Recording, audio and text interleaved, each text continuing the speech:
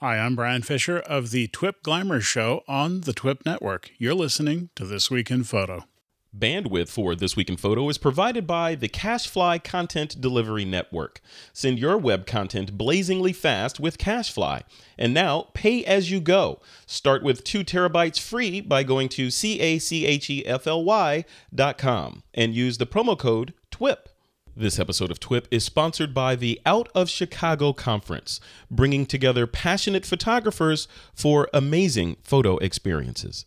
TWIP is brought to you by FreshBooks, the simple cloud accounting solution that's helping thousands of new entrepreneurs and small business owners save time billing and get paid faster. Sign up for free at freshbooks.com and join over 5 million users running their businesses with ease.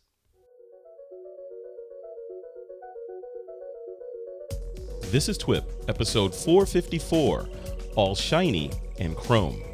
It's been a big week for photography, again. This time up to bat are DxO with cool new software updates to their connected camera, and the drone world's MVP, DJI, aims for the fences with the Phantom 4, a new, smarter, and sense-enabled quadcopter. And here to examine these big stories are Joseph Linaschke, the photo apps expert, and Giulio Sciorio from Giulio Sciorio Photography. It's Monday, February 29th, 2016, and this is TWIP. All right, folks, welcome back to another episode of This Week in Photo. I'm your host, Frederick Van Johnson, here to discuss a few of the more interesting stories hitting the photography industry this week are two of my really good friends, Mr. Giulio Sciorio and Mr. Joseph Linaschke. Hey, gentlemen, welcome back to TWIP. Howdy. Greetings. All right, guys, you know, this is going to be a good show. Joseph, you are from Photo Apps Expert, and G, you're from Giulio Sciorio Photography. Let's dive in a little bit before we dive into the show, I want to get some background on what your respective sites are. Joseph, what is Photo Apps Expert? What is that about? PhotoApps.expert is the migration of what used to be Aperture Expert, and basically it is a support and tips and training site for all software photography related, all apps photo related. That's apps for your phone, for your desktop, laptop, whatever they may be. We talk about it all on there: Lightroom, Photoshop, Aperture, Photos, and a whole bunch of iOS apps. You know, what I would like to hear out of Photo Apps Expert is a curated, this is the crap you need to buy list. because like you look on iTunes and in the App Store, I can't keep up. There's just so much stuff that's coming all the time. And I know much of it is really, really great. It's good stuff, but I will never look at it because I just don't have the time to like sift through it. So you're going to sift through that stuff for us? Something like that. Yeah, we any app that looks worth talking about, do a tip on. We do now we've got set up for more videos, you can see here. So we're going to be doing a lot more video tips in the very near future, and a lot more live training as well on there. It's all finally coming together. It's taken about 100 times as long as it should have, but all that aspect of it is finally here. I love it. At the end of the show, we'll talk about a project that you and I are collaborating on too. So that's our cliffhanger. Giulio Sciorio, aka G, Big G Money, G-Town, ain't nothing but a G thing. So G, tell us what's going on at Giulio Sciorio Photography. I basically took January off to write a ton and redefine myself as a photographer. I've been starting with one camera, one lens, black and white, and really defining my work based on who I am and what my values are, and kind of going from there.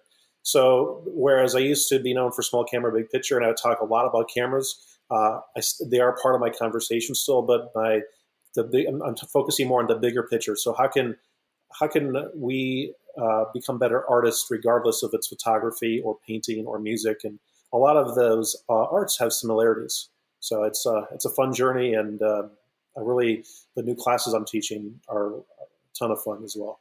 And what are those classes? What are you? So I'm teaching one class on finding the photographer's vision, and that's really a class like that. Kind of sounds it's like, well, how do you define what vision is, and how do you define what your own vision is, and what exercises can you actually put into action to be a better artist immediately?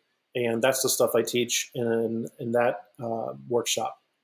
And the response I get from the students is super positive. People write me like emails afterwards and say, hey, I actually become a better artist because of these tools. without having to buy anything new or spend hours learning new hardware. I can just use what I got and up my game immediately. So that to me, that's heresy, though, man. Come on, every photographer knows that in order to be a good photographer, you have to buy more gear and do what the marketers and the photography companies tell you to do, right?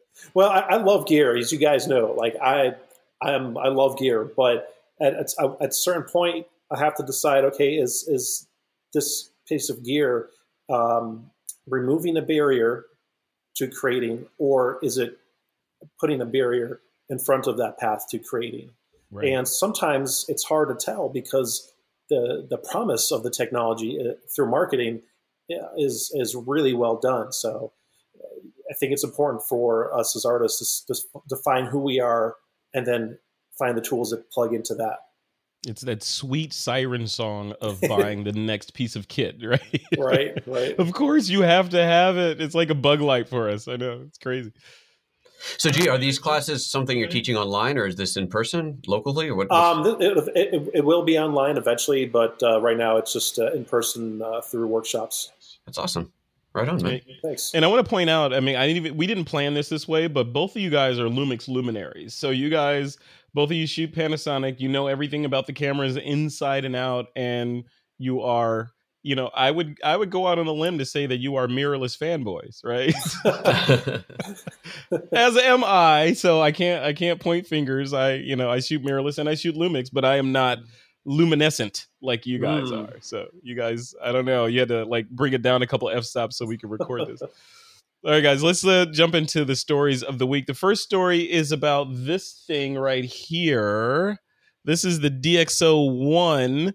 Let me read their lead-in. So, with the lead-in that Bruce put in here, it says, if you've had your eye on a DxO One, the professional quality connected camera that pairs with your iPhone to take amazing photos, now may be the time to pull the trigger on that purchase, as they've just announced a major update to their app and a new lower price. So, this guy, I'm going to set this up. Joseph, I know you have some insight or some more knowledge about this thing than I do, but this device, when it came out, I was like, okay, this is awesome because it gives me more flexibility and more professional quality photography ability with my iPhone than the iPhone does by itself.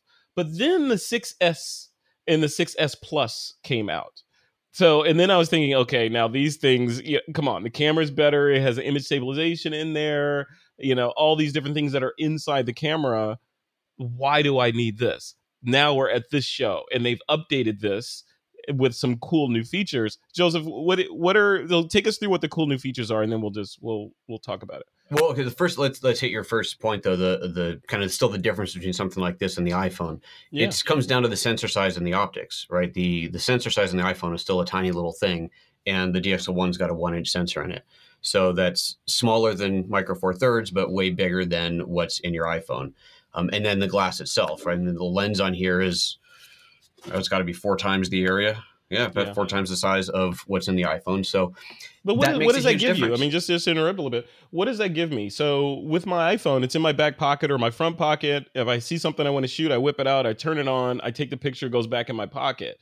So when I first got the DxO One, there was that gap of, okay, it's good enough out of the iPhone, and yes, with the DxO One, I can get great and outstanding, but at the cost of, plugging it in and turning it on and all that stuff. So what do you say to that? Well, there's always that, the best camera in the world is the one you have with you, right? Yeah. And if the iPhone is the most convenient camera, and it is the most convenient camera, then that's what you're going to shoot with for that fleeting moment, or that, it's not the most important picture in the world. It's just something I want to take. I want to take a picture of my food. Do I need to get out the Lumix and take the picture and connect it to Wi-Fi and transfer it?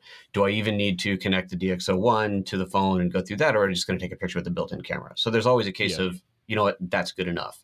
But then there's cases when you want it to be a little bit better and even better still, and that's where this certainly can come in. So your point about you pull out the iPhone and it's ready, that is what DxO has updated or has addressed with this the new software update. So that's precisely the point. So I think some of the viewers probably know I've done a few videos for DxO in the past been doing a bunch of kind of marketing videos for them, and I have a brand new one that I just got permission to show. It's going to be kind of a world exclusive here, I guess, is our first time seeing here on the show. So if you guys want to pontificate for a moment, I will get that video up. Yeah, pull that up. I'm excited that they gave you authorization to show that on TWIP, because this is launch week for this. So, G, going back to what you said in the beginning, your whole idea of less is more and downsizing and taking less gear with you and kind of figuring out what your vision is. How do these things fit in? The DxO One, does it fit into that vision, or is it just another piece of kit? It definitely fits into how I shoot, but it really depends on the type of photography that I'm going out.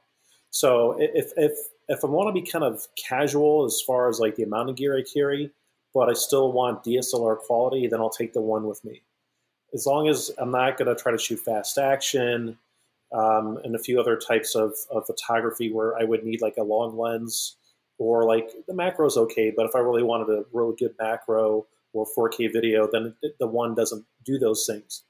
But if it's between like this and say like the accessory lenses, like if you buy a kit of accessory lenses, you're about at the same price as a DxO One, and I would get the One over those anytime, because it's got a lightning connector, and the cameras on the back of the phones could change. Yeah. And if it changes, like we think it may have a dual lens system for the iPhone 7, if that's the case, then all these accessory lenses won't work, but this will. And the shoot's RAW plus super RAW. See, I was hesitant to play with this. I was like, what's the point? I can use a dedicated camera. But when I realized that, there's a time to use a dedicated camera, and there's a time to use something like the DxO One. When I am into using the DxO One, I'm very happy with the results. So I'm totally a convert. It's interesting. Yeah. One of the other things, when the DxO One first launched, one of the things that disappointed me was, because I was looking at this thing, I was like, this would be the perfect YouTuber's camera. If I could flip it around and aim it at myself and take video, it's the perfect YouTuber's camera. That's what you have the full iPhone view of the selfie. You can do your YouTube videos. They didn't have that in the first version. They subsequently released updates that now enable that. I don't know if it was in this update. It may have been the one before this, right, Joseph? But they've enabled that selfie mode in the cameras. Am I missing it? I think that, as far as I know, you still can't access the camera though from other apps. So like YouTube. No, but video. I just wanted to be able to shoot video of my. Just to shoot video. No, not from day one. Not in selfie mode, because I was like, ugh. I sent them feedback. You could turn it on. You could turn on yourself, and you could take photos, but not video. It wouldn't go into video mode. Oh, okay. Yeah, so they fixed that. Not that I'm narcissistic or something. I'm just saying, I've been experimenting with the selfie mode for video, and it is very handy. Right? It's like the perfect. This is like the perfect device for YouTubers. Well, almost. It blocks the mic without the audio. Yeah, but the thing is, when you if you're holding the phone at arm's length, the audio of your voice will be picked up pretty well. Yeah. Joseph, you have that video ready? Are you ready to roll it? I do. Here, let's get that thing up and running here. Let's roll it. I want to see this. The remarkable DxO One is the professional quality connected camera made for iPhone. Today, users love the immediacy of taking photos with the DxO One using their iPhone's Retina display, then sharing instantly. But the DxO One is a camera that gets better and better long after you've bought it, as DxO releases software and firmware updates that introduce new features. With this latest update, the second since the camera was released in September, the engineers at DxO have done something truly innovative. They have turned the DxO One into a miniaturized, pro-quality camera.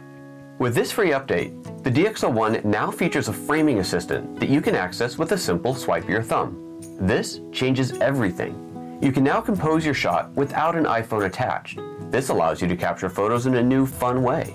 Yet you can still fully enjoy your pictures with your friends and family whenever you want. Simply connect the DxO One to your iPhone, and you'll see that all of your photos are there on the big screen.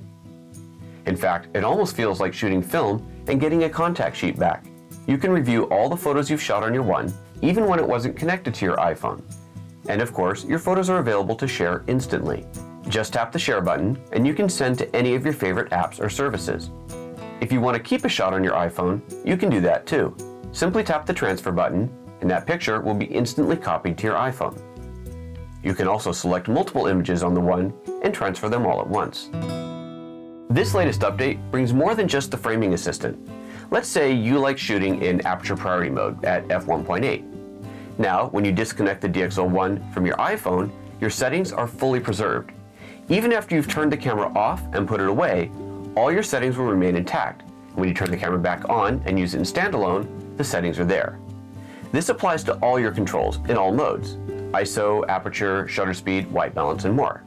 This means you can use the iPhone to set up a shot you know you want, such as a slow shutter speed to emphasize motion, then capture the photo in a situation where handling both the iPhone and the DxO One together wouldn't be practical. You can even store video settings, then shoot in slow motion, just using the DxO One. With this new update, the DxO One miniaturized pro-quality camera is the quickest way to capture life's fleeting moments. Changed the set yet since I recorded that, so it's like we came back into that video inside of TWIP. That's crazy. The fact that they turned on that I could see the preview on this little OLED screen on the back. That's kind of ridiculous. That's really cool. It reminds me of like the Game Boy digital camera from way back in the day. Remember that? Yeah. It kind of has that look. I remember. Yeah. That's cool, man. Gee, you saw, okay, we all sat through that video. Joseph, I know you had something to do with that video, but gee, when you see something like that and you see the next level up from the original edition of DxO One, does that make you want to use this more? Is it encroaching into your primary camera mode, or where does it fit in? It's making the DxO One more useful. It's not making me say, okay, I can replace a GH4 with the DxO One. I mean, they're two totally different kinds of cameras, or GX8 or whatever. I mean, I think, if I'm going out and I'm going to shoot a lot, I'm going to use a dedicated camera because the battery in the One drains the iPhone, and just like, half a day of like heavy shooting, both are dead. So it makes me want to use the camera more, but it won't make me replace my primary camera. Yeah. The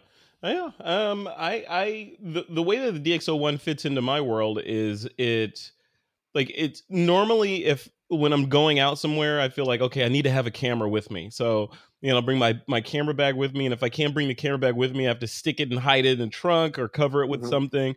But the DxO One goes in my center console there.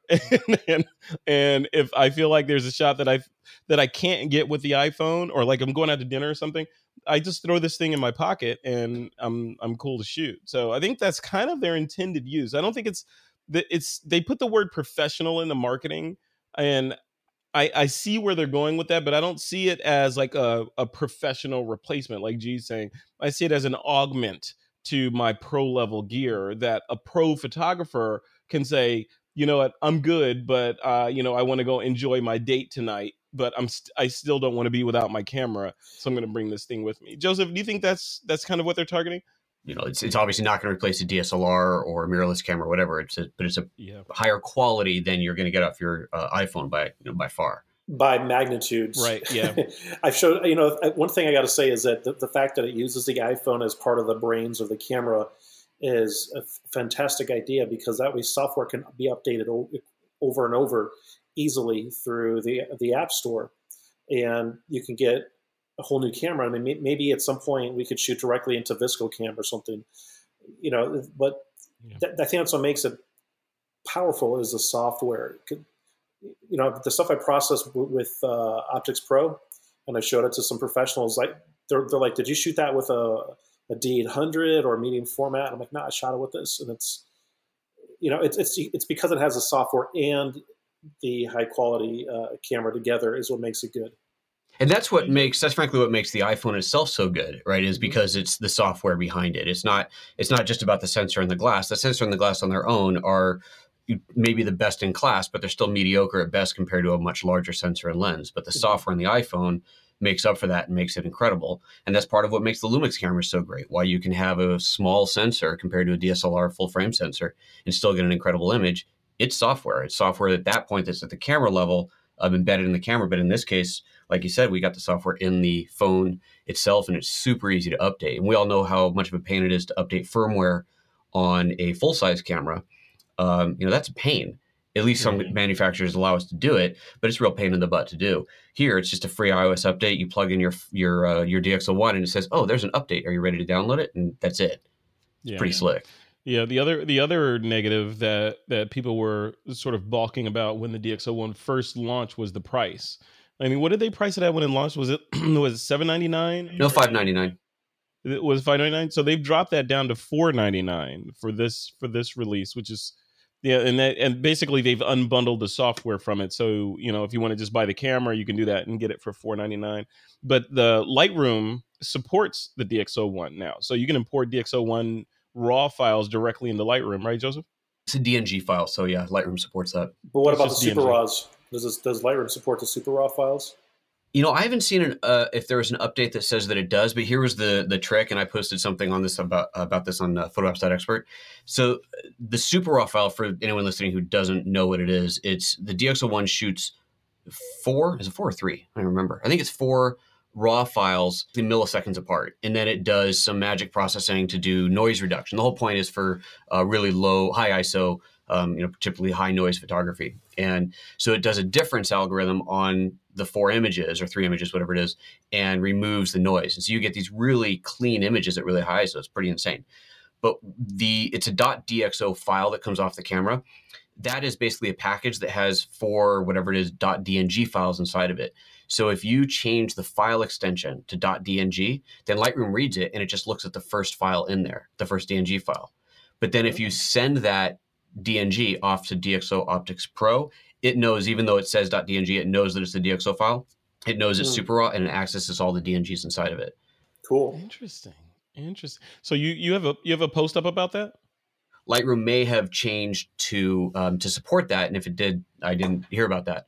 But if it hasn't yet, then that's what you need to do. Just change the extension and off you go. Yeah, it's this, like the pace of these changes in technology and these hardware, these new cameras and the new form factors. I think about this stuff and I'm like, I don't know if it's age or whatever. I'm starting to feel like I'm missing stuff because all this stuff, like all these little microcosms of change are happening on like 100 different tangents. I had no idea DxO was doing what they're doing, and Panasonic's doing crazy stuff, and Nikon's doing crazy stuff. All this stuff is happening, and in the end, I wanted to switch the gears of the conversation to this, like the technology and the kind of look and feel of a traditional camera like this one versus something like this and stuff that's coming from DJI. What's the future? Giulio, what do you think? Like, is the future, are we going to break away from the standard, this is what a camera looks like, and start seeing these new kind of form factors and all kinds of cool toys? Well, if we did, it would be going back to early digital cameras, which look way, way different from a traditional camera. Remember the quick take? The quick take, the quick binocular, the Nikon 990, that with the swivel lens reminds me of the DxO with the iPhone. I think that I think maybe in other countries we'll start to break away, but in this country, people want to wear a big ass camera and they want to feel like they're taking photos. And then when it comes time to take a photo, they won't use their DSLR. They'll often use their iPhone. I see it all over Austin. You're kidding me. So people are running around with basically camera bling, no batteries in the camera. Well, and when it's time to take a shot, they whip out the iPhone. I don't know. I mean, whether they got batteries or not, I don't know. But I see it all the time. It's because mainly DSLRs are hard to share to an iOS device. Right. But I think, okay, so, I've been using the GX8 with this lens for a while, and I just love this combo. Mm-hmm. But wait, what lens is that? Mama. This is the Speedmaster 25.95. So it's super tiny. Xingyang Optics, right? Isn't that what it's called? And I caught the Speedmaster. It's as far as I go. You have me at 0.95. Yeah, and it's tiny, and it's $400. I mean, look at that thing. It's in fact, look, it's compared to the It's DxO One. smaller than the DxO, and the DxO fits in the palm of your hand. Right. So look at that. Arguably, I do have really large hands, ladies, but it is. So like I could shoot from this wirelessly into my iPhone, and I can use the adapter, the adapter that Apple makes for the SD cards. But I think what will happen is the Wi-Fi connecting will just get faster and more reliable for dedicated cameras, because you'll never see iOS on a dedicated camera. I don't imagine. Android forces people to abandon iOS. So if they're used to iOS, it's not really a selling point, Yeah. I don't know. Joseph, what do you think? Where's this stuff going, man? I mean, is it are the days of the, like Giulio saying, there's posers all over, his area that are shooting with the iPhone and then posing with the big phone. Is that where things are going, or what do you think? Well, yeah, it's, we've seen that the cameras are obviously getting smaller and smaller, and sensors are getting smaller, glass is getting smaller, and because of software, we're still getting really good images out of it. Now, there was that camera. I was trying to remember what it was called that was announced. That's got like 16 lenses on it or something. What is that thing? Light. Yeah, it's called Light. It's called Light, right? So nobody knows if this thing is real or not, but what it promises is certainly different, and that is a far cry from what a DSLR looks like. It looks more like a smartphone, but apparently really is supposed to be DSLR quality. Reserve judgment till we see one. But it's changing. It's allowing us to put cameras everywhere.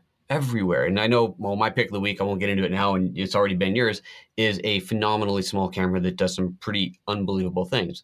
So cameras are changing shape and size already. That's not something that's coming. It's already happened. I love it. It's great. Yeah. And it comes down to what's the best camera for the moment. It's like we talk about, are you going to carry your DSLR or mirrorless or whatever to dinner? Not really. But I want something better than my smartphone, whether it's an iPhone or Android, whatever. So that's where the DxO One fits. There's a place for everything. Yeah. I was thinking about the other day. I was thinking about the Theta, and the whole movement of 360 degree spherical video. Yeah, it's amazing. I love that thing.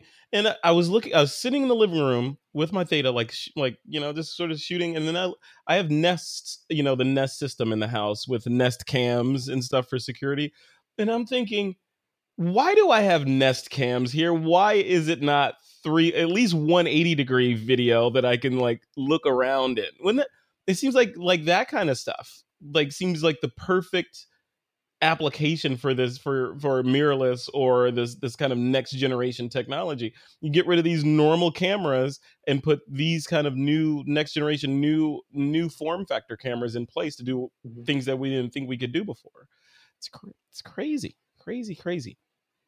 All right, guys, let's take a quick break. When we come back, we're going to talk about DJI. Speaking of weird-looking cameras, that company's now offering insurance to protect you when you crash your drone.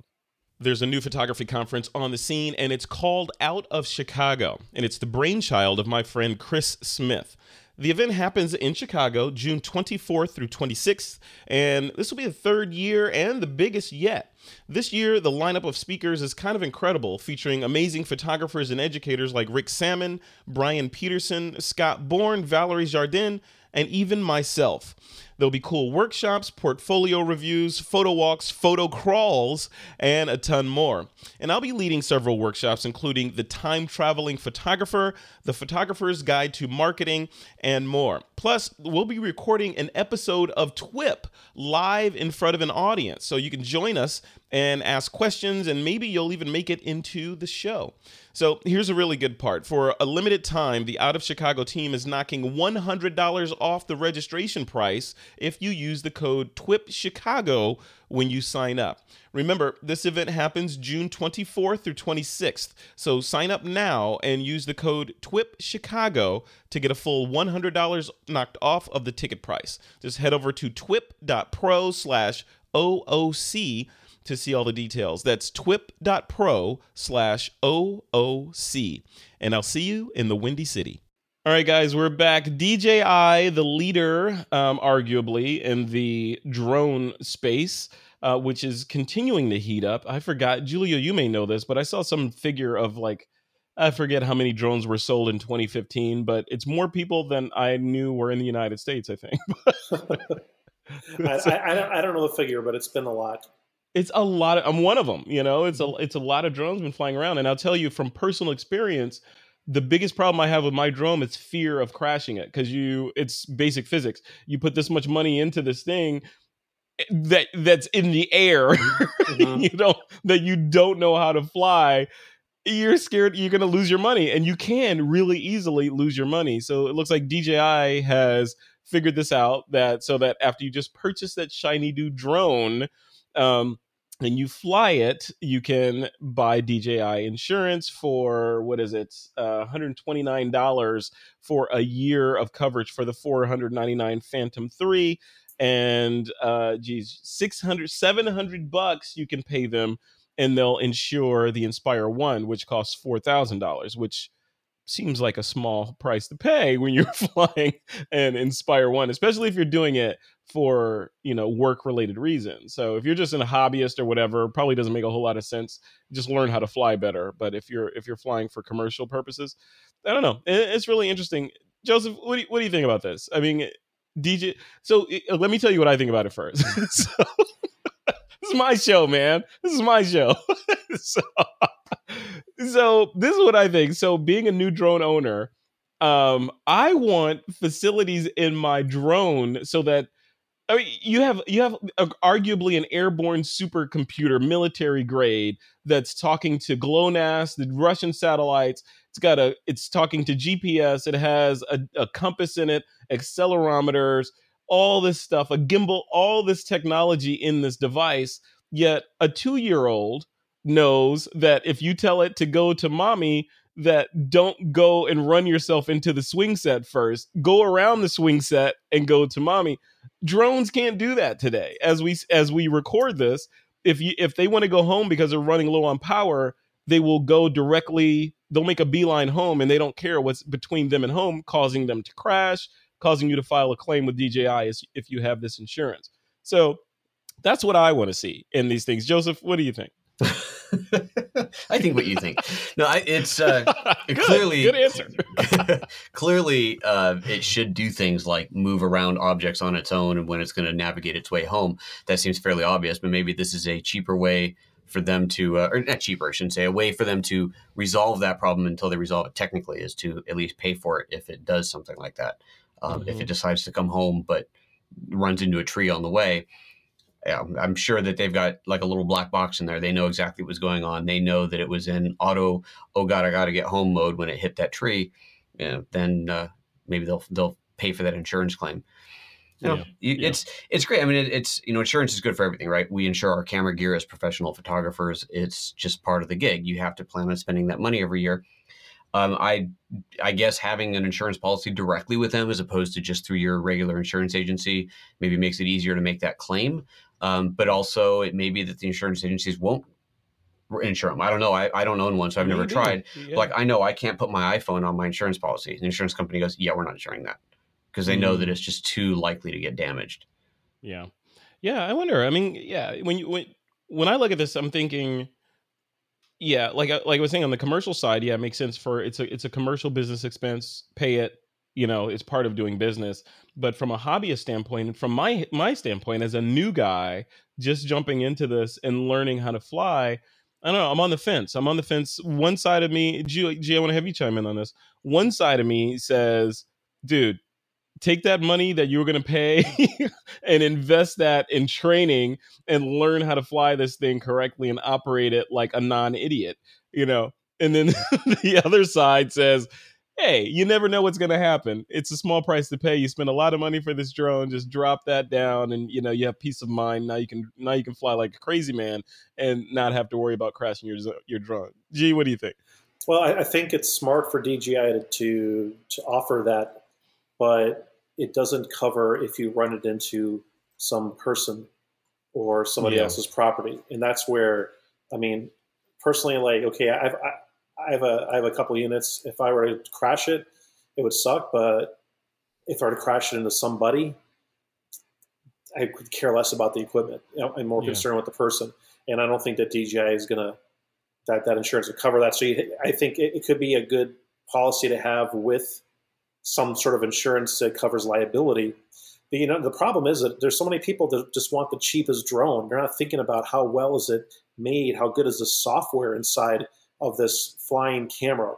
That's if that usually you get better software with more expensive cameras or drones, and with better software comes things that make it easier to fly.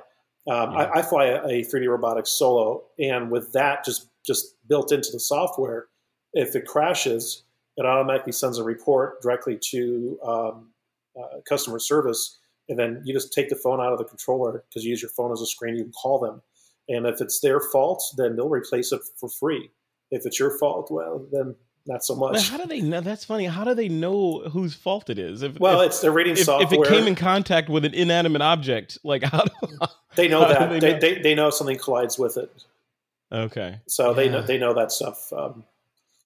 But Joseph, both of you guys are right. I mean, the big question of this is, we're talking about damage to the drone itself, but liability is the other piece of it, right? You're flying this thing and you decide, hey, I'm going to go get a great shot of the Golden Gate Bridge between the towers, and you crash it, causing a 500 car pileup on the Golden Gate Bridge. Who's liable for that? Is DJI going to pay that? Probably not. They're going to pay for the damaged drone, but not for anything else. I think of it this way. So you're basically flying a blender with 4 blades on it.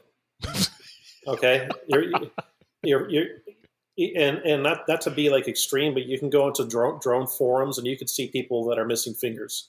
And it boils down to the user going into it too quick and trying to do advanced moves and not learning how to fly your camera, and the software can give you undeserved confidence that you can do moves when you really shouldn't be doing them. If you just slow down. I mean, so many times you see like people crashing their drones, and where are they flying them? In their neighborhood, around houses, around cars. I mean, they're trying to do these advanced moves, and it's like, well, of course it's going to crash. But if you're being smart about it, then no. It's just like the same thing. Like, should you be doing a photo shoot in the middle of some train tracks? Not really, Right. Well, for one, we're tired of seeing those pictures, so that's number one reason not to do it. Yeah, exactly. So I think the insurance is a good thing. I think it is. Yeah. I mean, I don't know. Yeah, I still maintain the whole idea that just learn. Like, I think it goes to what you're saying, G. Just learn how to fly your drone. That false sense of security that you mentioned is a big deal, because I'm literally going through this ramp of learning how to fly. I'm flying almost every day, forcing myself to fly almost every day to get better and better with the controls. And I recently hit the point where, you probably hit last year, where I'm no longer flying in like right angles, so you like fly to a spot, turn, and then fly to another spot. I finally reached the point where I felt like I can make like Bezier curves in the air. Yeah. Okay. so but then with that comes this weird sense of, okay, now I know how to fly this thing, and you start taking risks. And I was, not that I was in harm's way or putting anyone in harm's way. I'm in this open field, but I'm like trying to get to know the controls better. And I almost lost control of the aircraft, because I'm pushing it and trying to do things that I wasn't necessarily ready for. And then the other piece of it was, part of what pushed me to try things were watching all these damn drone racing videos on YouTube. Yep. It's like, of course, I'm flying an X-Wing fighter now. I have to go fast and close to the ground. So I don't know. I mean, Joseph, you've seen the drone racing things. I mean, how do you think that fits into all this stuff? Is this like a complete different world from regular drone flight? It's the next big sport. It's cool. I mean, obviously that's a lot of fun, and you give people these kind of toys, they're going to find ways to have a lot of fun with them. That's like racing. We know people who have very expensive cars that take them on racetracks, and they get them messed up. That's just part of the deal. But at least you're driving the car the way it was meant to be driven. That's fun stuff. Yeah, if you can't afford a maintenance, don't buy it. Right. That's very true. Yeah, it's like people complain about the cost of an oil change on a Ferrari. It's like, well, if you can't afford that, then you can't afford the Ferrari. So, shut your pie hole. This is this is a car that's meant for a particular budget, and it's not for everybody. That's right. Yeah. It's crazy. But you got to love this stuff, though. I mean, oh, yeah. Giulio, I remember you and I were talking a couple of years ago before either one of us had a drone, and this stuff was impossible to do. Like, I remember you did a webinar on TWIP, and you were like flying drones back then, 3DR drones, and taking aerial shots of dune buggies doing donuts and crazy stuff like that. Never before possible, and now we have the ability to do that. With smart shots, I can do an orbit around something in a perfect circle, and then I can actually go up and down as a corkscrew with the perfect circle, and I can expand that while going up and down, and it's all through software. It's like it's amazing. It's like basically I treat my Solo as a flying camera. Yeah. So when I'm using it, I want my camera to go up a couple hundred feet. That's how I treat it, and I get really good results with it. I used it on a photo shoot I did recently for some BTS footage, and it was fun. And it was for a government agency too, and they loved it. So was it the FAA? No, it was Department of Health. Okay, so they don't get along with the FAA anyway, so it's fine. Yeah. All right, guys. I am going to time permitting, and hopefully this is past Frederick, hoping that future Frederick and future Eric Chang came through. As we record this, tomorrow morning, DJI is making an announcement about their next big thing. It's kind of like their Macworld announcement from back in the day. So right here is where I'm going to insert an interview that I did or am going to do with Eric Chang pontificating about the DJI announcement that will have happened after I'm saying these words. All right, hey folks, it's a big day in the drone industry, and for all of us Phantom 3 owners, it's kind of a depressing day because the Phantom 4 from DJI was just released today. I'm sitting here with my good friend and a former DJI employee, Mr. Eric Chang, who in many ways is and has become kind of the face of the drone industry because kind of grew up with it. Eric, we pre-planned this interview because obviously everyone got the invite last week that this thing was going down today. So we pre-planned this to kind of run through it. You've got an awesome post up on your website at Drone Farm, so drone.farm. So people can go check that out. And hopefully that's probably where they're watching this at if you embed it. But yeah. All right, I will. Yeah, but I just want to go through this thing. I'm looking at your blog post right now, and I also have the DJI site up there. The main thing that I was looking for, I was hoping that they were going to add in here was collision or object detection, collision avoidance, so that it would at least not run into trees or crash or people. And it looks like they added. It looks like they added that in there. Did they do exactly what you think was going to happen? Yeah, I mean, I think it's been really interesting because since CES, so at CES, there was a lot of activity around sensing the world around drones. Yeah. So it's very common to have technology kind of move. You see all these players moving in the same directions towards the same goals. And what we're seeing now is all of them kind of arriving at this point when drones are getting object avoidance, basically object detection, which they can use for anything they want. In this case, with the Phantom 4, it's, they did a really good job in integrating basically stereo vision. So they have stereo cameras on the front, stereo cameras on the bottom. And as we know, as humans with two eyes, stereo is very important for sensing depth. Yeah. And that's what they're doing. It's very easy to basically recreate the world, wherever they're looking in 3D, which allows them to identify objects that are close, which you might, in your case, maybe be about to hit. Yeah, exactly. Well, not anymore. I'm getting better. It's sort of weird. So this guy came out. I bought my Phantom 3, I don't know, 3 or 4 months ago. Still learning how to fly it, and I still love it. This one came out, and my first knee-jerk reaction was, oh, crap, now my Phantom 3 is now obsolete, and I need to upgrade to the Phantom 4. I don't think that's the case. This one looks awesome, but it looks like you don't need to be that good of a pilot anymore. Is that true with these? Because they've got the tap, and you can tap to go to locations. You can tap and have it follow a particular set of pixels. It'll follow that around the screen. So is the days of piloting over? No, the days of piloting are not over. Okay. You know, I think the issue with this industry is that a lot of people don't want to pilot. You know, those of us who have been practicing a lot like to pilot because I feel like I have a lot of control over the camera when it's in the air. Most people who are competent would never give up manual piloting. They don't want to give it up. Now, I think they would give it up if these systems were able to do things that they weren't able to do manually, which is the case for most pilots. Yeah. You know, so I think we're getting there. You know, the Phantom 4. So let's just break down what the Phantom 4 does. Yeah. Right. So it's very similar to the Phantom 3 Professional in that it has the same sensor. It has improved glass. It shoots at 120 frames per second now at 1080. So, you know, a little bit more slow-mo if you're interested in that. Yeah. And the camera system is essentially, it's effectively unchanged. You know, the gimbal is much better integrated. It has dual motors for controlling pitch, which, you know, helps stability. So they say. And so I think a lot of people were fairly disappointed that the camera didn't get that much better. But I think the camera's it's pretty good for its size, and there aren't camera packages that size that are much better. You know, so it's very hard to push cameras better than that right now anyway. So this release is really all about giving your drone senses, you know, giving it more eyes,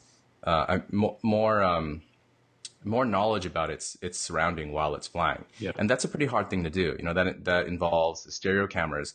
It involves onboard processing in real time, and object detection. I mean, if you draw a rectangle around a person, it recognizes that that's a person, and it knows how to track that person, even if the person turns sideways, you know, presents a profile. It's crazy. Cycling. You know, they sort of programmed in some behaviors and you know, some intelligence around what it is that you're tracking.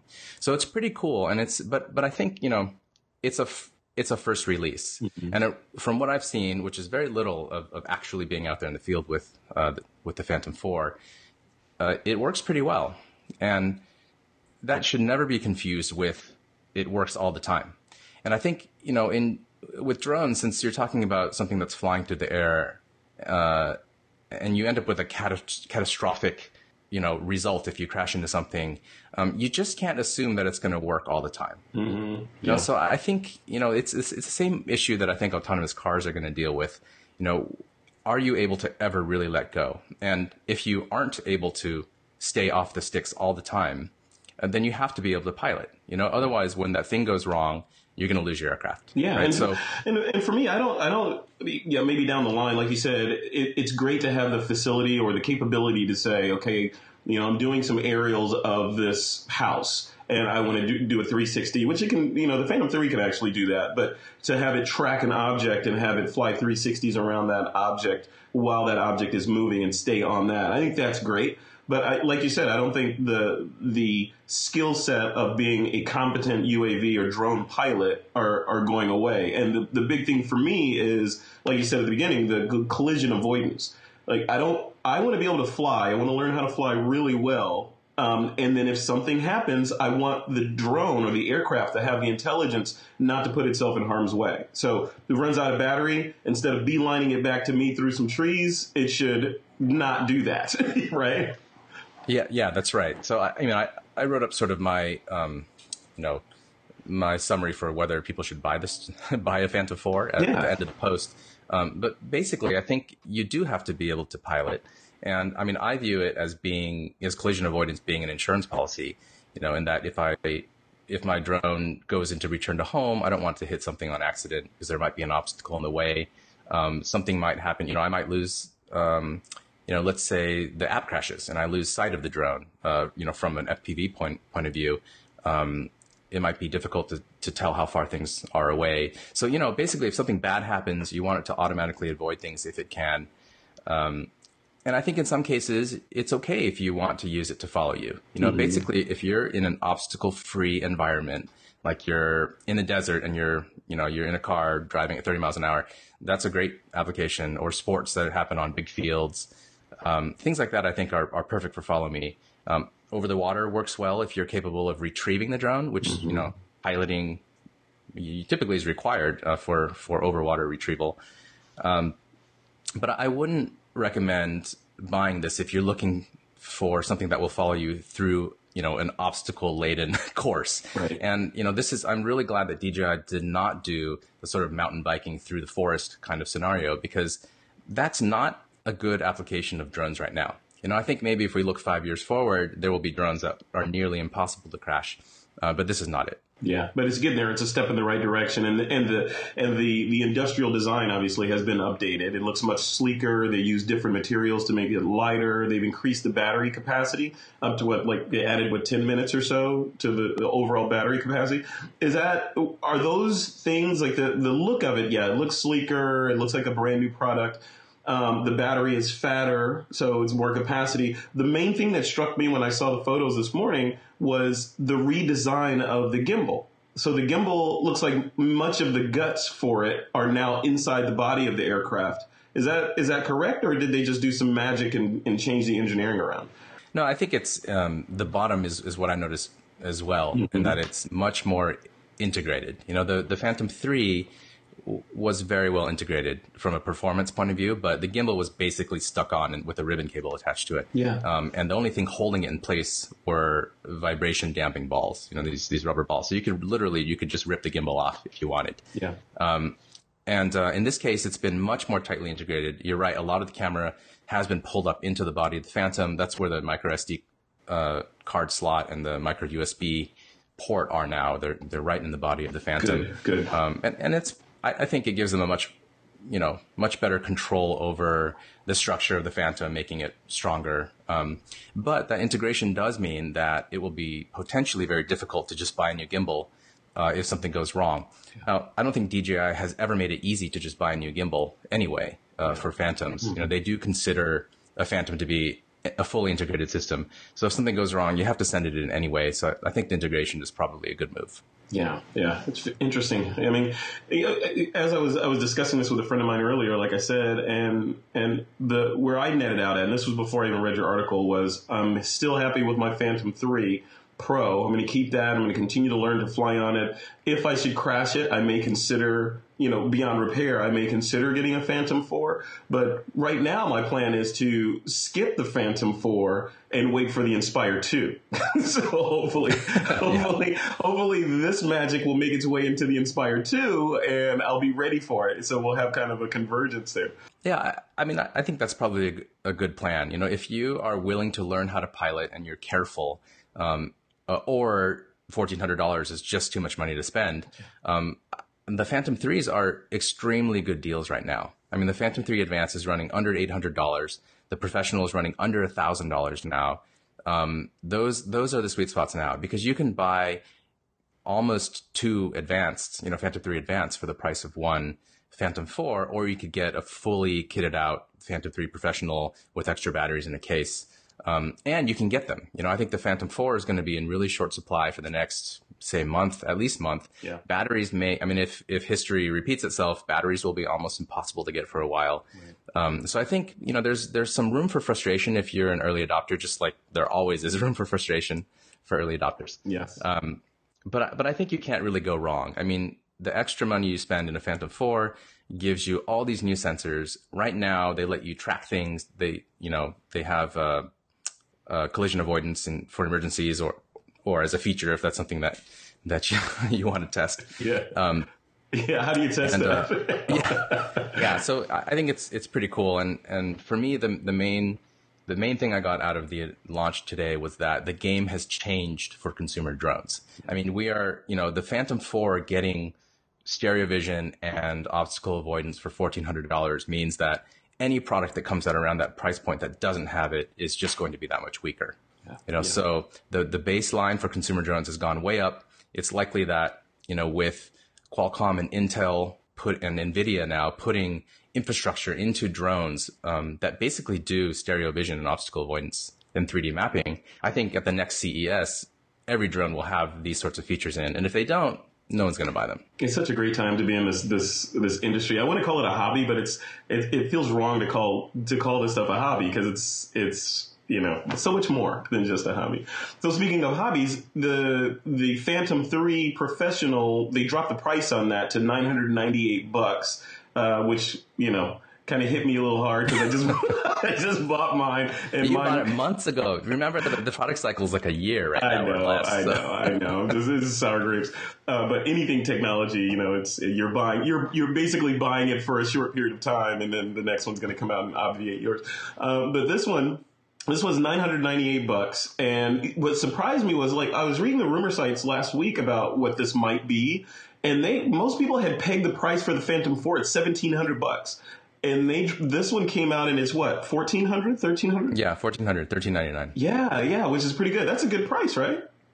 It's a good price. I mean, it's hard to cram that much new technology into a product and not raise the price that much. Remember, the Phantom 3 Professional, when it came out, was not that much cheaper. Yeah.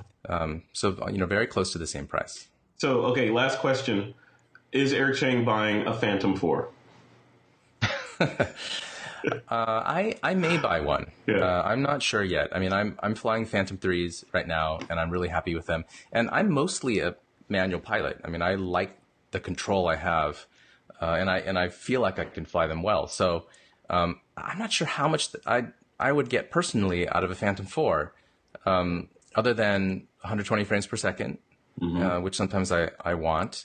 And actually sport mode, I think sport mode is really what I'm most interested in, because it increases the maximum speed of the Phantom to something like 47 miles an hour or something. So now, is it a racing drone now? Can it be in that category?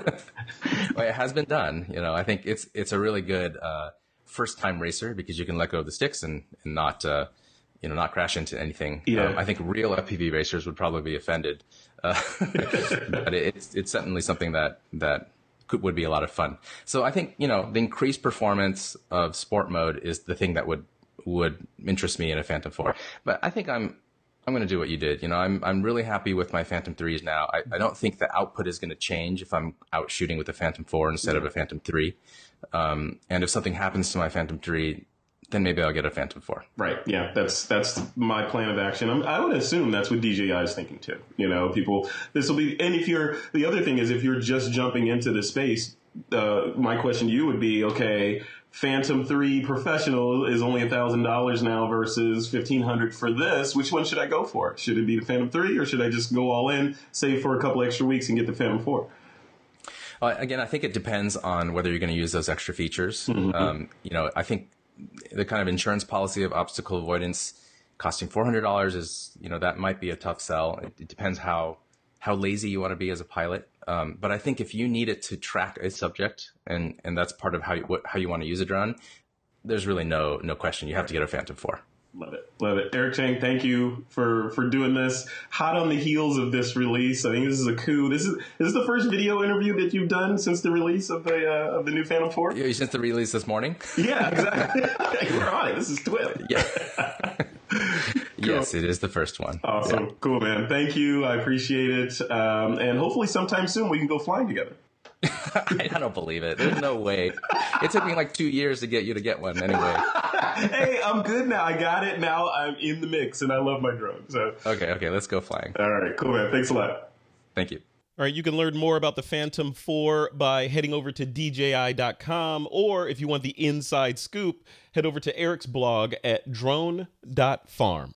All right, guys, so that was Eric Chang telling us all about the DJI announcement, whatever it is they announced, because past Frederick has no idea what current future Eric Chang talked about. All right, guys, after this break, a photographer in Toronto, Canada was kicked off the beach based solely on the gear he was using, and it goes deeper than that. This episode of This Week in Photo is brought to you by FreshBooks, the easy-to-use invoicing solution that's helping freelancers and small business owners get organized and save time invoicing. You can try FreshBooks for free. Just head over to freshbooks.com/TWIP and enter TWIP in the How Did You Hear About Us section when you sign up.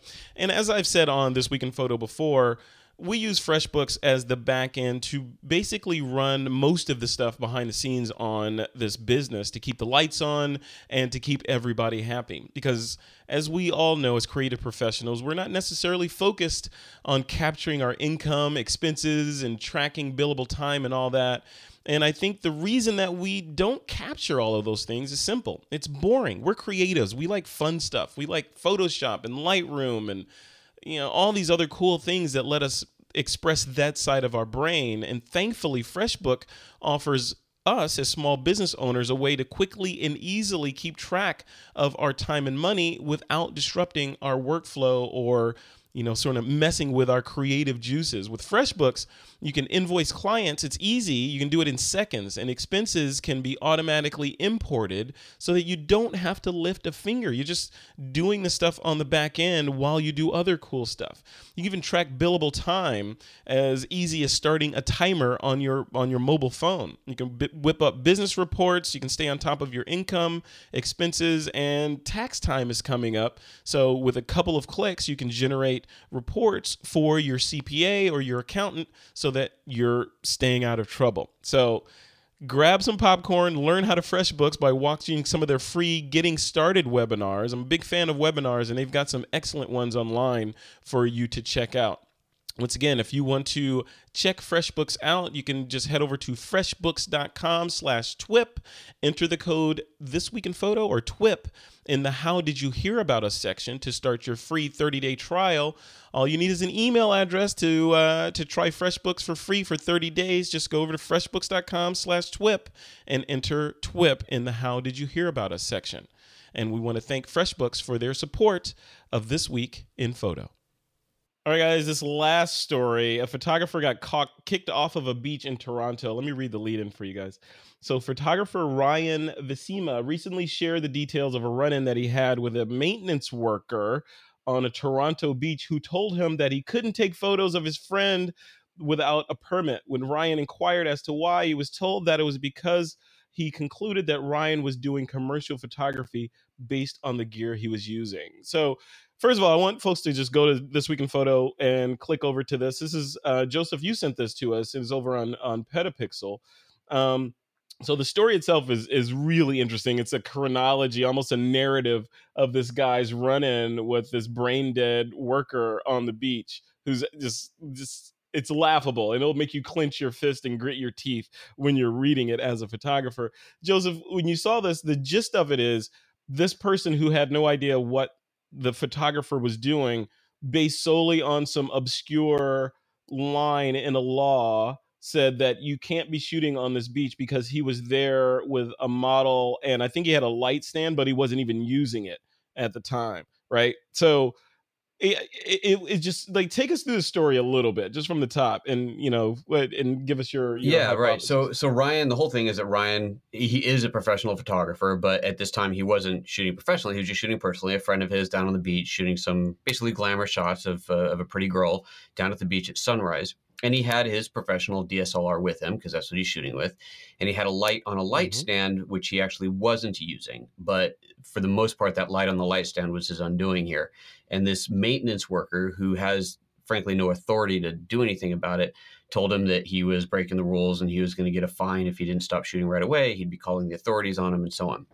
And it was all because he was shooting with professional gear. Therefore, he's shooting commercially. And according to this guy, you needed to have a permit to shoot commercially, which obviously Ryan didn't have. Because it was so early in the morning, Ryan couldn't call the right office to find out if you really needed a permit to be doing this or not. But the really sad part about it is when he called later on to talk to them about it, they asked him what type of camera he was shooting with, as if that is supposed to make any difference. That's like, that just got me right there. That piece of it. Like, what are you shooting with? As if they had some carnal knowledge about what constitutes a professional camera versus a non-professional camera. Have you seen the video? I'm going to forget the name of the photographer unless I can find it real quick, on F-Stoppers, where this guy does professional photographer does a whole thing about how the iPhone is a great camera, and if you're a professional photographer, you can get great images even with an iPhone.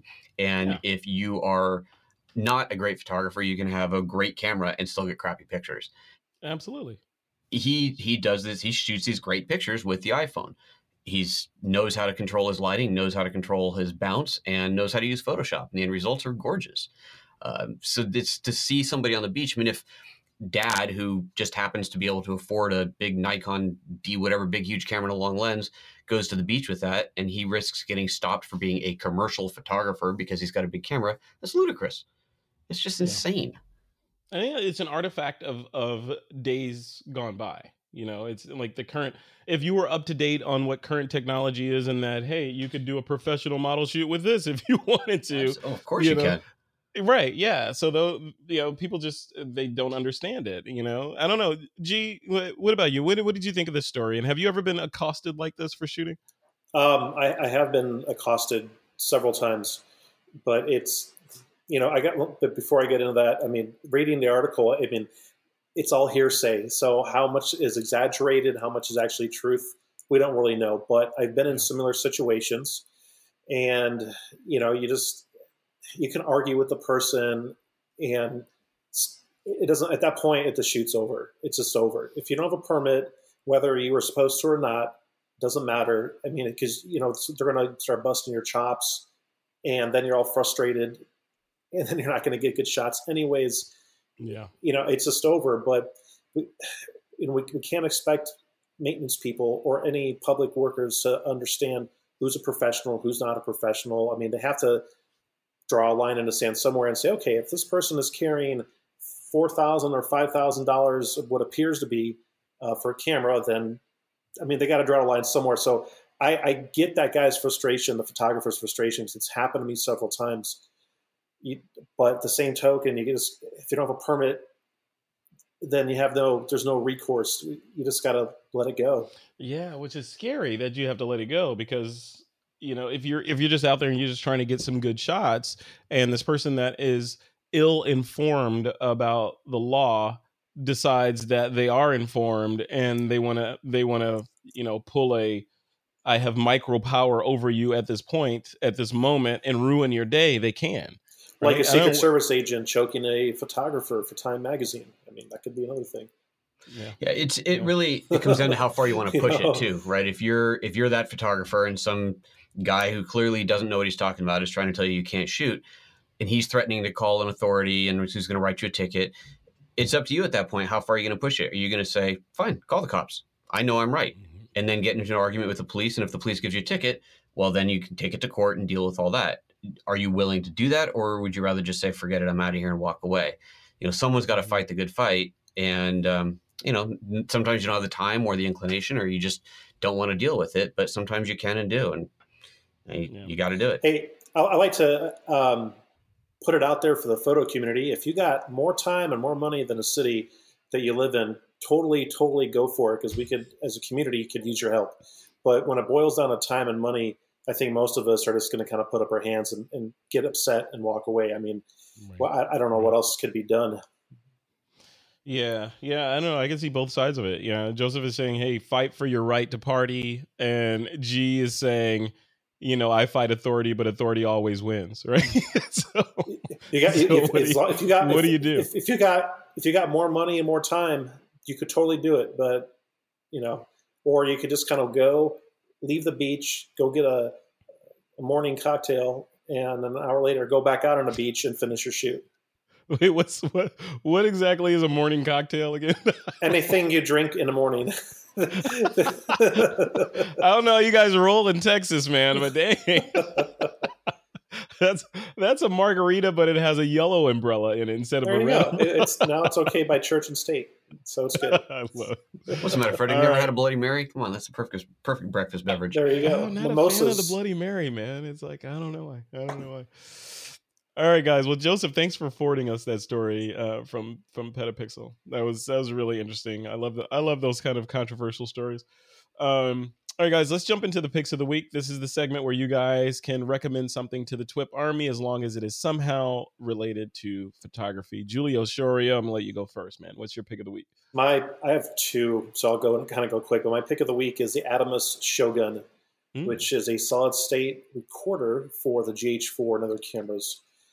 I used it recently on the shoot to help take First of all, it took the signal from the GH4, the video signal, and gave me an uncompressed ProRes file. So the image quality is gorgeous.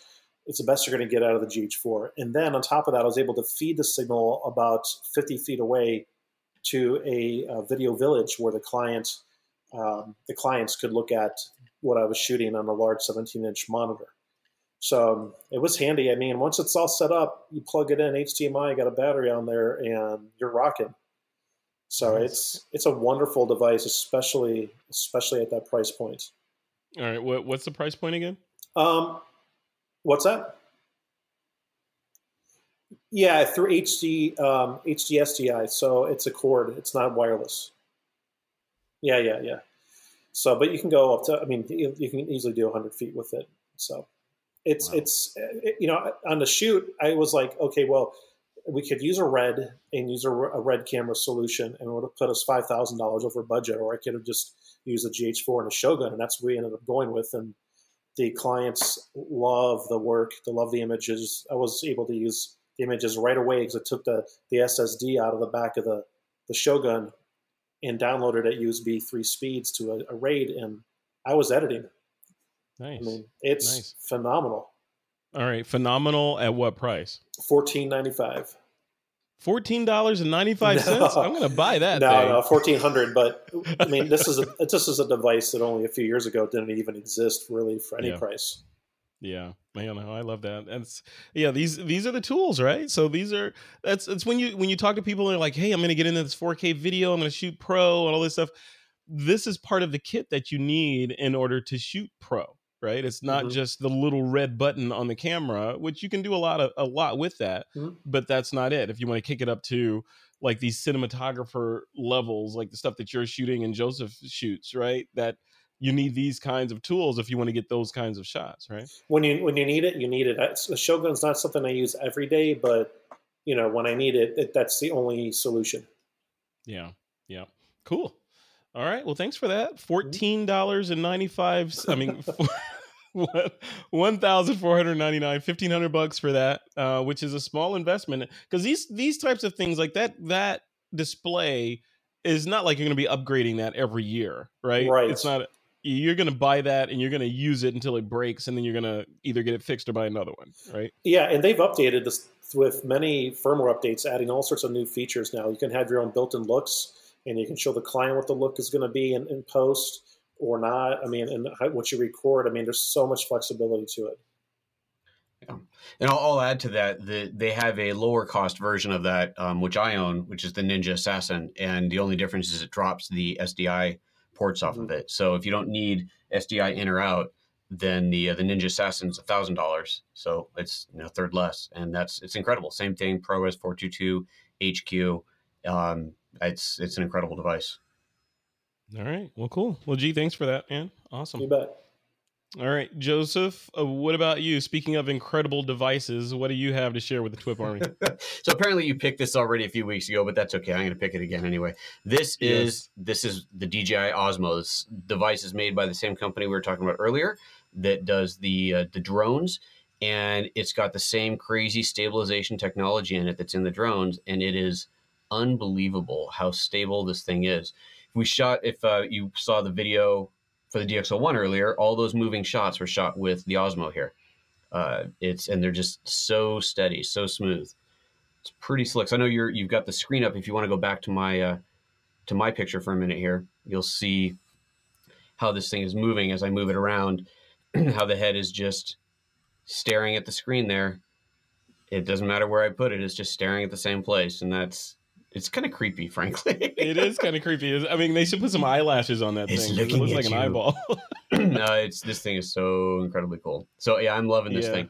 I was able to get up and running with it really quickly. It takes a little getting used to get good smooth movement so that you just so you know how to control it. But a few test runs with it and got a hang of it. And yeah, I'm really impressed with the results. And it shoots 4K. Hello. Yeah, it shoots 4K and it shoots stills.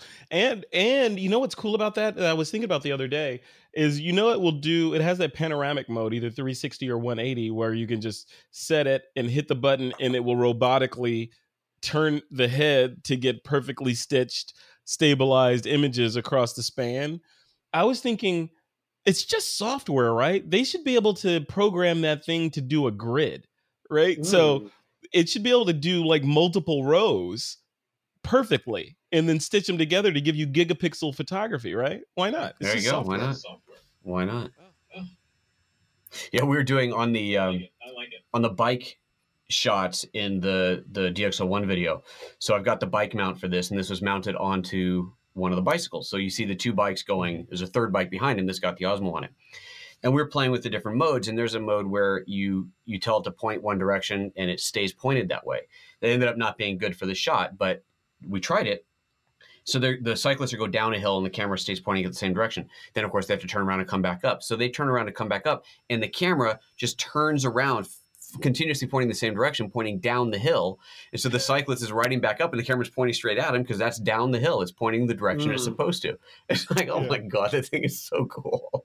That is cool. That is cool. I mean, it's another example of the shape of things to come, right? Or the unpredictable shape of things to come. Who knew that we're going to get a camera that could do this? And and again, this is in a similar vein as the DxO One, right? Because the DxO One uses the iPhone as the brains and the display. This guy uses the iPhone as the brains and the display, with the addition of a gimbal. A 3-axis gimbal on this to stabilize the footage as well. So I don't know. I mean, it's lots of cool toys to play with, and you know what I want to see to both of you guys. I want to see, like, Joseph, you've started doing this, and G, I'm sure you're doing this as well.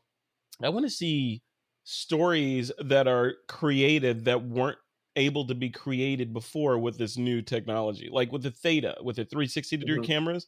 Right now, we're in that honeymoon period of, hey, look, it's 360. You can look around. I want to see something that the fact that you can look around is an afterthought. It is part of the overall story. It's part of the narrative instead of being a demonstration of technology, which is what we're seeing when you get new toys. Everything becomes a demonstration of the technology. I want to see a story being told with this stuff. So I'm throwing the gauntlet down to both of you. So make it happen. What's interesting to me is that there's all this amazing camera technology and photo technology, and none of it comes from traditional camera and photo companies. Yeah. So that's a big turning of the tide right there. I mean, why isn't that a Canon or Nikon Osmo? I mean, maybe we'll see a Canon Osmo, and they'll just use an A instead of an O. Osmo, which was on South Park, I think. Canon announced the new ADD, which someone told me online that it should have been called the A letter ADD. Nice. But it's funny. It's interesting how that's changing. I mean, the cameras have really become a paintbrush, and so now it is, like you said, you have these paintbrushes. How is that going to help you be a better artist? Yeah, that's right. That's right. Yeah. I mean, but it's weird because we're constantly in this period of new tools coming out or existing tools being updated, like the DxO One, right? It's a tool that's been out for a couple of minutes, and now it's updated and it's got new capabilities, which means we need to learn this new tool, and you have to learn the tool and figure out what the capabilities are before you can start even ideating and coming up with stories around the new capabilities that you have. And by the time you get to the point that, oh, I get it, look at all this cool stuff, I want to start this story, now you got new tools and new updates to the old tools.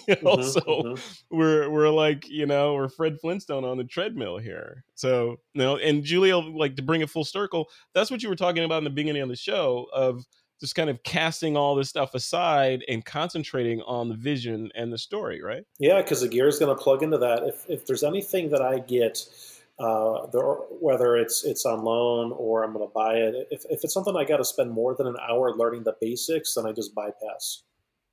I don't. I mean, unless it's something where like say like Photoshop, which I know that I'll be using for years and years and years. Obviously, I'm going to put more than an hour in, but everything you should know within an hour, the basics. Yeah. No, I hear you. All right, guys, I'm gonna wrap this up. I have a pick of the week this week. I don't normally have a pick, but this week I have one, and it's this guy. You may have seen this. This is the. Can you see that? This is the Platypod. The Platypod Pro. And what it is when you buy this thing, you don't get this tripod head on it. You get this plate with mounts for your, for your tripod head or for a traditional tripod mount here. And this thing is deceptively small because it just slides into any pocket in your bag. And I'm gonna screen share here and show you what it looks like in action, if I can find it. Here it is. So what it looks like is this, right? So it's just a little foot. I mean, just think of it as a foot for your camera, and it's deceptively simple because normally when you're out and about, you feel compelled to have a tripod with you or some sort of mount with you so you can get the shots that are required by tripod. Or if you're shooting video of some sort and you need to stabilize the camera, of course you're going to have your tripod with you. But if you're in this whole world of less is more, and you don't want to carry this big camera bag, you don't want to lug around a tripod, this thing stays in my bag and I can stick my camera on top of it, stick it on top of a table, and I'm recording fully stabilized video no matter what. So it's interesting. It's different. When I first got it, I was thinking, okay, why would I use this over my, my Gorilla Pods or whatever? The Gorilla Pods also are relatively bulky. This thing literally slips into a pocket in my bag, and I can continue shooting with it. So yeah, I thought this deserved to be a pick of the week because it's actually really, really cool. And it's one of those solutions that's like, duh, of course, I need that thing, and it should have been in my bag all along. So it's called the Platypod Pro. And we'll link to the site and all that stuff in the show notes for this episode. I'm looking at the site now to find out what the price is. So the base plate itself is, wait for it, $29.95. So $30 for this plate that I have here, and it's it works well. Or you can spend $45 or $44.95 and get two of them, and put in, give one to your wife, G, and you're rocking and rolling. Oh, I almost lost my camera. All right, guys, we are at the end. We are at the end of another episode of This Week in Photo. Joseph Linaschke, also known as Photo Joseph, where can people go to keep up with you? Photo Joseph on all the socials, and photoapps.expert as well, also on all the socials. Awesome. And the site's going well? Site's going well. Awesome. Kicking butt. Giulio Sciorio, what about you? Where would you like people to go to keep up with you? You can go to giuliosciorio.com, or if you want to go direct to the blog, just go to creatorspath.org. Creatorspath.org. That's new. It's the start of something that's the next continuation after the workshops and the whole bit. See, I feel like you need to have like a brown, or an orange robe on and a stick. And I've got the pipe, so I'm almost there. I'll be like, hello, welcome. Exactly. You have to speak in Yoda-isms. Yes. I love it. Yeah. Hey, G, I like the portrait you've got of yourself there on that website. Yeah, that's nice, huh? Oh, wait a minute. Oh, you can't throw that out there and not have me go to it. That was shot by Joseph.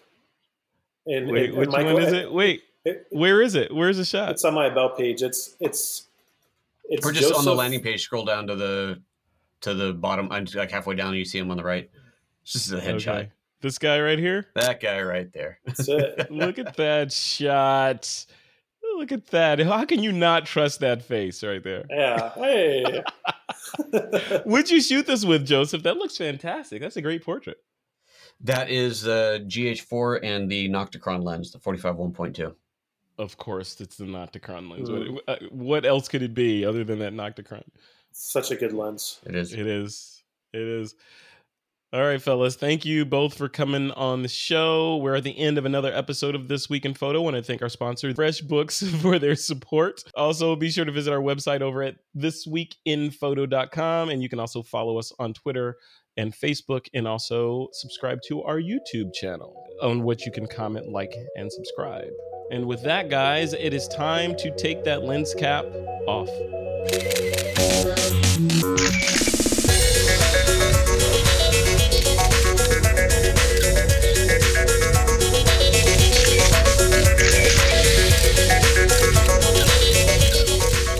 This Week in Photo is a Pixelcore.tv production, produced by Suzanne Llewellyn. with technical producers John Riley and Alutha Jamakar.